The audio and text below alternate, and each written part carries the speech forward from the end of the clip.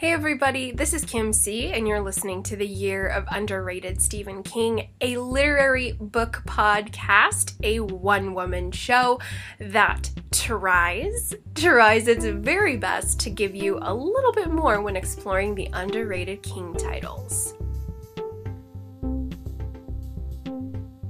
Hello friends, and welcome to a fun little episode I am calling Countdown to Lisey. So I mentioned a couple weeks ago in our 1-year anniversary special some of the topics I was juggling here and there with, and for whatever reason, I just decided that this had to happen, guys, and that is the Countdown to Lisey's Story, the theatrical limited series premiering on Apple TV on June 4th. So we're about a month and change, a month and a few days-ish, until that deadline. And so this episode is all about basically me standing on a hill with my megaphone shouting to all of you to read Lisey's story before the show starts, as well as I think trying to unpack for myself in my own mind how Lisey's story has become larger than life for me. So we're going to analyze it. But first, I do want to encourage that everybody plug in with the novel Lisey's Story from 2006 as soon as you can. I'm pretty sure it's 2006. It might be 2008. I might be getting my dates fudged a little bit, but I've read Lisey's Story for the podcast. It was one of the very first episodes, and I just, oh my gosh, guys, there's so much to say. I think that's why I keep talking about Lisey's Story. The reason why I am, of course, wanting everybody to read the book before we watch the show, because that's just the coolest thing that any fan can do, of course. But I think the other reason why is that this novel is so polarizing to so many, my friends. If you've heard my episode on Lisey's Story and the handful of times, I think I could probably count on both hands now, the amount of times I've mentioned Lisey's Story throughout the podcast, there is just, this is one of those that so many constant readers and King fans have just, they've shaken their heads and said, you know what, I didn't finish it. I shut it. I couldn't get into it. I've tried 4 times, and I keep hearing this from King fans. And so this episode is really kind of like a me kind of begging a little bit, please give it a chance. Please find a way to make your way through this novel, because they are in fact correct. The people who aren't crazy about this book, they are validated for sure. Like, I would validate emotions for sure, because as I've mentioned before, Lisey's Story is a very challenging book, my friends. So if you've really never heard of Lisey's Story, I'm just going to say that right now. It's challenging in so many ways. It is so challenging, in fact, that I really strongly, highly do not recommend that first-time King readers crack this one open. No. Put this on the very bottom of the pile. But for, I would say you got to be minimum 20 King books in to give this one a go. But for any of you who have stopped the book, started, this is sort of my episode to kind of say, go pick it up, guys. Go get it. And if you have tried to get into it previously and just couldn't, my advice is to download the audiobook read by Mare Winningham, actress Mare Winningham. She played Ralph Emerson. Am I getting his name right? From Mr. Mercedes, and then they did The Outsider on HBO a few years ago. So Mare Winningham plays Ralph Emerson. Why am I saying Emerson? I think I'm right. So we're going to go with my gut instinct here, because I think I forgot. I always forget to scribble character last names in my notes. So Ralph Emerson, but please forgive me if I'm getting that wrong. Ralph. We're just going to say Ralph. Ralph is the main police officer detective in The Outsider that came out in 2018. A fantastic HBO adaptation followed. Mare Winningham is the actress who plays his wife. She does an amazing job, and she does an even more amazing job narrating the novel of Lisey's Story. So Right now, guys, we've got a little under a month before the show is released, and I really want all of you, if you have shelved Lisey's story in the past, or if you've never really heard of it and it doesn't really interest you, but you're kind of interested in the show, we need to read this book, guys. We really need to read this book for so many reasons. And one of those being the show. The show is, of course, what I want to talk about first. And the reason why I am so excited, guys, is because Mr. Stephen King has written all 9 episodes. All of them. My guys, this is huge. Anytime King puts his pen to the page, it's huge. And if you notice, it's typically quite successful. I did an episode on Storm of the Century, which came out in 1999 on ABC, and oh my god, was it incredible. I also have a copy of the screenplay, which is absolutely magic. I believe Rose Red was also penned by King, but jump back to my episode on Rose Red because I don't think it was entirely by King. I know the concept and the premise was, and a lot of the characters and stuff like that, but ergo, when King puts his pen to the page, we get magic. We really do. I know that there might be a couple films where people might say, not exactly magic. I know, like, Maximum Overdrive is apparently, but I don't know if... Anyway, I can't speak on that. I haven't seen it, so we're gonna stay on topic here, but... all 9 episodes, guys, he has written, and King has been quoted many times as really kind of giving a lot of special attention to Lisey's story. The subject is very close to his heart. It's about marriages, and one can't help but infer his very long-time marriage to novelist Tabitha King.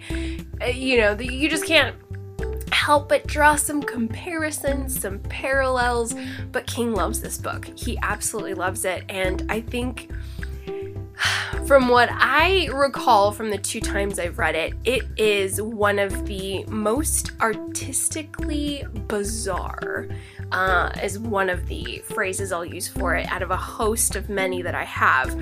But this is so artistic and avant-garde, experimental, most definitely. But King loves this thing, and so I am thrilled to see his personal adaptation of the story. So, as we can all assume, it's probably gonna be quality with a capital Q, which I'm so excited to explore. But even more so, other than the show, guys. So the show is number 1, like, we gotta read the book because of the show. But number 2, the instructor in me, the fiction teacher in me, is so entranced by this weird book, guys. Like, this is the academic in me is salivating over the analysis because this novel is such a nutballs roller coaster ride. And the analysis portion of just slicing and dicing and rearranging, juxtaposing, getting a microscope out and looking at what King is doing here, looking at his playing with reality, the concepts of love and grief and the magical realism, the strange power of language, hidden code. There's so much here, guys. And so I think the other reason why I'm making this episode specifically to ask all of you guys to read Lisey's story in the next few weeks is because I want to talk about this book more, because it is so weird, my friends. It is so weird, and there are parts where I'm just so lost, I'm so confused, I don't like it, it's too dark, and then there are other parts where I'm just in awe. There's a lot of cool stuff going on here. And then in addition to all of the weird I mentioned, we also have some tried and true typical King tropes, such as the obsessed fan comes into play. A very sinister villain pops up named Jim Dooley. He's creepy-rific, to the point where I've given him honorable mention in several top villain categories thus far on the podcast. But I want to talk more about Lisey's story, guys, because I find myself as I work my way through the underrated King titles, anytime I get like a twisty little curveball of a book or a short story, I always grab at Lisey's story, and I'm kind of asking myself, as well as all of you, like, why am I doing that? Like, why do I keep bringing up Lisey's story? Why do I keep thinking about it? And I think it's because there's so much there, guys. At least there is for me. So if, for those of you who haven't finished Lisey's story, because I know there's a lot of haters out there, and that's okay. This book is polarizing. I know there are some Lisey's story haters who are like, this is the worst thing ever. This is trash. This is unreadable. This is so upsetting. Or it's just so confusing. Or it's so long to get into. It's dry. It's boring. All the things. All valid for you. But I think what's so intriguing about all that is there, once you unpack all of that, there's magic. Very much like magic in Rose Matter. So for those of you who are in the haters club, totally fine. You could stay there. I am not trying to convince anybody what to feel about a book. But what I am trying to do is maybe encourage that people finish the book if they haven't, or give it another read, because 2 reads was a really gratifying experience for me. And really, I think that's what did it. The second read really kind of solidified that Lisey's story is A, something very special, and B, perhaps something genius. Just throwing that out there. But I would like to speak to the haters really quick and just kind of say, if you enjoyed Rose Matter, 1995's Rose Matter, I think you should give Lisey's story a try. So Rose Matter, of course, and Lisey's story are totally comparable, and hear me out. So Rose Matter is about a battered woman and a terrible marriage, a lot of domestic violence. But then we have this main character named Rosie McClendon Daniels, but we really hate her last name because her married name is from Norman Daniels, who's a terrible, terrible human being.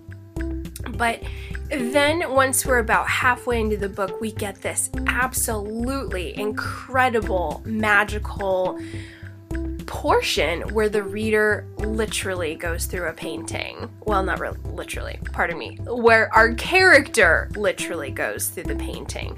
So Rosie steps inside to another world and has this amazing, magical, bizarre, experimental, yet historically rich experience because there's a lot of Greek mythology going on.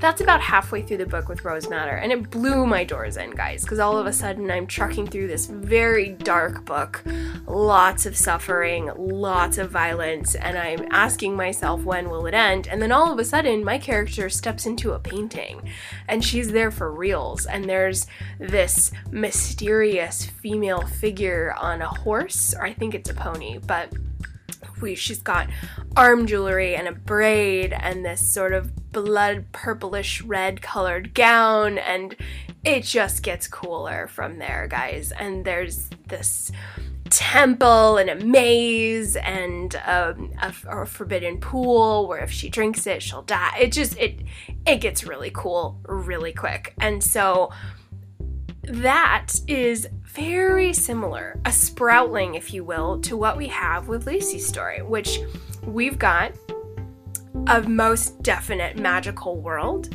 named Booyah Moon, which is slightly silly, but it works. We also have some violence as well. Heads up to anybody who is triggered by child abuse. So this one's a little more difficult to swallow because it involves children. It is very hard, guys. Just a heads up.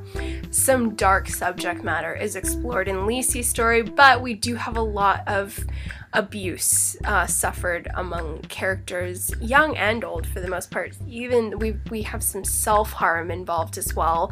Little triggering, just a heads up. But King, as we know, does explore those dark parts pretty well. So If you enjoyed Rose Madder, or if Rose Madder was something that moderately intrigued you, or if you walked away from Rose Madder not hating it, I highly, highly, highly recommend, friends, that you would crack open Lisey's story, because I think there's a lot of comparable elements, but a richer and deeper story here. Because in Rose Madder, we have a terrible marriage, terrible, horrific marriage that needs to end, as well as a lot of domestic abuse. Whereas with Lisey's story, we have a very it is loving. It is a loving marriage, but it's an interesting bond for sure. It's an interesting connection amongst these two people, between these two individuals. And it explores, oh gosh, I hate to use the word codependency, but we definitely have some rich relationship exploration going on here. So we also have the abuse, we've got some dark subjects explored, but also a lot of magic. And what's really cool with Lisey's story is we've got the hopeful magic that's encouraging and cool and beguiling, really intriguing, mysterious, fun, beautiful. We also have some dark magic in the form of monsters, the unknown, what's in the shadows, things in the night that will eat you. So I love the duality of the world that King has brought. So my selling point for anybody who's like, ugh, Lisey's story, I just can't even think of the show. Let's do it for the show, because I'm really excited, guys. Like super duper duper excited. Can't wait. And then also, let's do it for Rose Madder. I think if any of you guys walked away from Rose Madder, Lisey's story is a terrific comparison title. Just in the way that they kind of definitely shine. I think Rose Madder really was the sproutlings that King planted in order to get the strong roots for Lisey's story. Just a theory of mine. What do you guys think? Some of you constant readers out there. I know it might have been a bit of time since you've read both back to back, or if you have read both of them around the same time. But if you have, think about it. Think about some of the isolated events within Rose Madder, as well as some of the more climactic elements in Lisey's story. And I think we'll be on the same page together. So if you are somebody who has tried and tried again to read Lisey's story, this is me on the hill on my megaphone, pleading, please guys, please give Lisey's story a read, because it is, this is one of these titles I can't shake, guys. I can't get it out of my head. There's so much to explore. In terms of the type of woman Lisey is, the type of man Scott is, the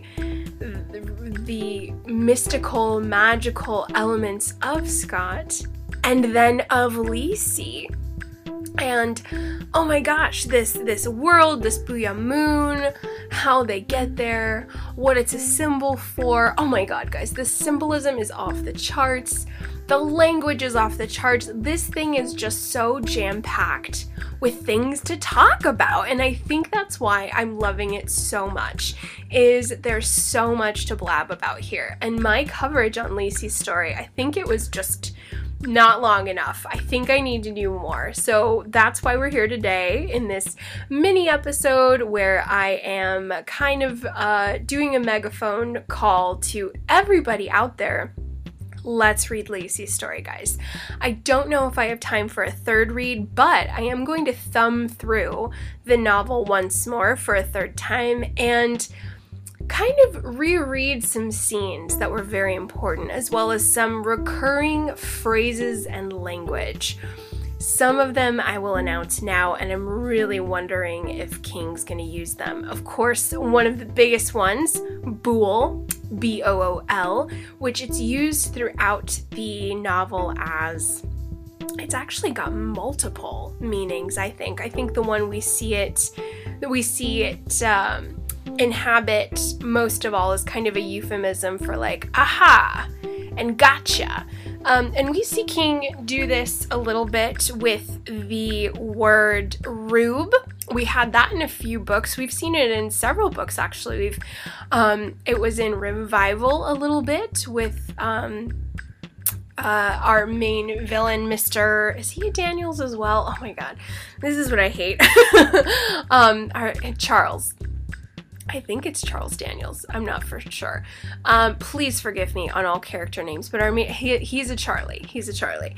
Our main villain uses the word rube. We jump over to one of Kim C's all-time favorites, Joyland from 2013. The word rube is used all over there. Rube is a Carney word for sucker or just a dum-dum who's going to give you their money and they're just a sap. They're a sucker. We see it quite a bit used by the Queen of the True Knot, Rose the Hat. Lots of rube usage. So King plays with language quite a bit. He also plays with music, as we know. I'm making my way through Drawing of the Three, and there's a song from the 50s, Heavenly Shades of Night Are Falling. I'm forgetting the group because this is the time Kim C has the memory of a fruit fly trying to recall facts from other stories, but I do know as soon as I heard a character inside Drawing of the Three singing that song, Heavenly Shades of Night Are Falling, I was able to jump back to Hearts in Atlantis, which is one of our last stories, where we've got that song. That song is in multiple stories, actually, in Hearts in Atlantis, which is such a beautiful collection if you haven't read it, or you can jump back to my episodes on Hearts in Atlantis if you would like to hear more about that song. But King plays with songs, he plays with phrases, but oh my god, we've got bool, we've got smuck instead of the F word. What else do we have? We have drink. That's a weird one. That one's kind of used off and on. We have sweet mother, which is kind of used in a curse word fashion. We have cut. I remember cut. It has a lot of meanings in terms of the violence against Scott Landon and his younger brother. It's pretty rough, but cut is definitely something that has multiple meanings. Oh gosh, there's so many, guys, so many isolated words, including Booyah Moon and what that means. Afghan, but it's called African. Just all kinds of playful, imaginative, weird words that have multiple meanings, layers and layers of meanings. So the language fascinates me, the recurring ways he plays with these words, I'm just drooling over it. Clearly, I can't get it out of my head. I mention it all the time. I think everybody's sick of it. As you're working your way through these episodes, I'm always like, this is like Lisey's story. So this is my PSA to everybody out there. We have a little less than a month to go before June 4th hits. We all need to subscribe to Apple TV to make sure we get Lisey's story streaming and ready to go.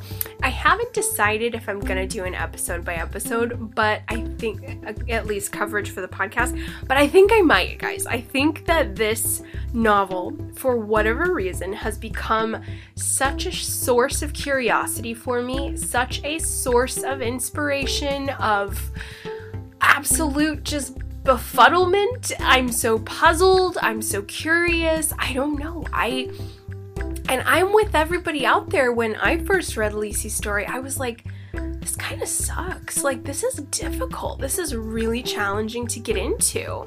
But then, of course, once you do reach that halfway point, and once you do sort of gel with Booyah Moon and this really strange yet lovely relationship between Scott and Lisey, once that started to germinate for me, I was on board. Kind of like what happened with Rose Madder. The last thing I wanted to do was read a book about domestic violence. The last thing. But yet, when Rosie enters the painting, I was on board. And so I think for me, Lisey's story especially, but Rose Matter as well as I've heard other king tales out there that are a little challenging, like Tommyknockers or Insomnia, where there's a lot of imagination, a lot of magical realism. I don't know. It's captured me, guys. It's captured me, and I want to explore it more. It's really hard for me to let this title go, and I'm so excited it's been adapted, and we're gonna get this very rich, very cool show with some top performers. And I think we need a little bit of a show redemption, guys. I mean, we had 2020's The Stand on CBS All Access, which is now the Paramount Plus network, and it was well, it wasn't my favorite. I'm gonna say that. I loved the actors they chose. I felt casting was top notch. There was a lot of cool things. However, it failed me. It failed my heart quite a bit, and I think it failed the majority of us out there. So I'm really hungry for a redemptive show experience, my guys, and I have a lot of faith that the weirdness of this book, translated by King's own hand with these tremendous performers, is gonna be something special. So I really want to share it with all of you, and I think because Lisey's story has just climbed into my mind as this incredibly banana balls novel that has leached its thorny hands around me, I can't let it go. So maybe we're gonna do episode by episode coverage, but I can't stop talking about this novel. So this is just a tiny little episode where I'm asking everybody listening out there, let's pick up Lisey's story. If you've tried once before, get the audiobook, read it alongside Mare Winningham. You will not regret it. She's tremendous. She's professional. She does a kick-ass job. And she also reads The Gingerbread Girl, I believe. Pretty sure. I'm like 90% sure she reads a super kick-ass story called The Gingerbread Girl, which is a thriller from start to finish, which is the first story, I believe, in Just After Sunset, which is a wonderful short story collection. So Mare Winningham is a wonderful, wonderful reader.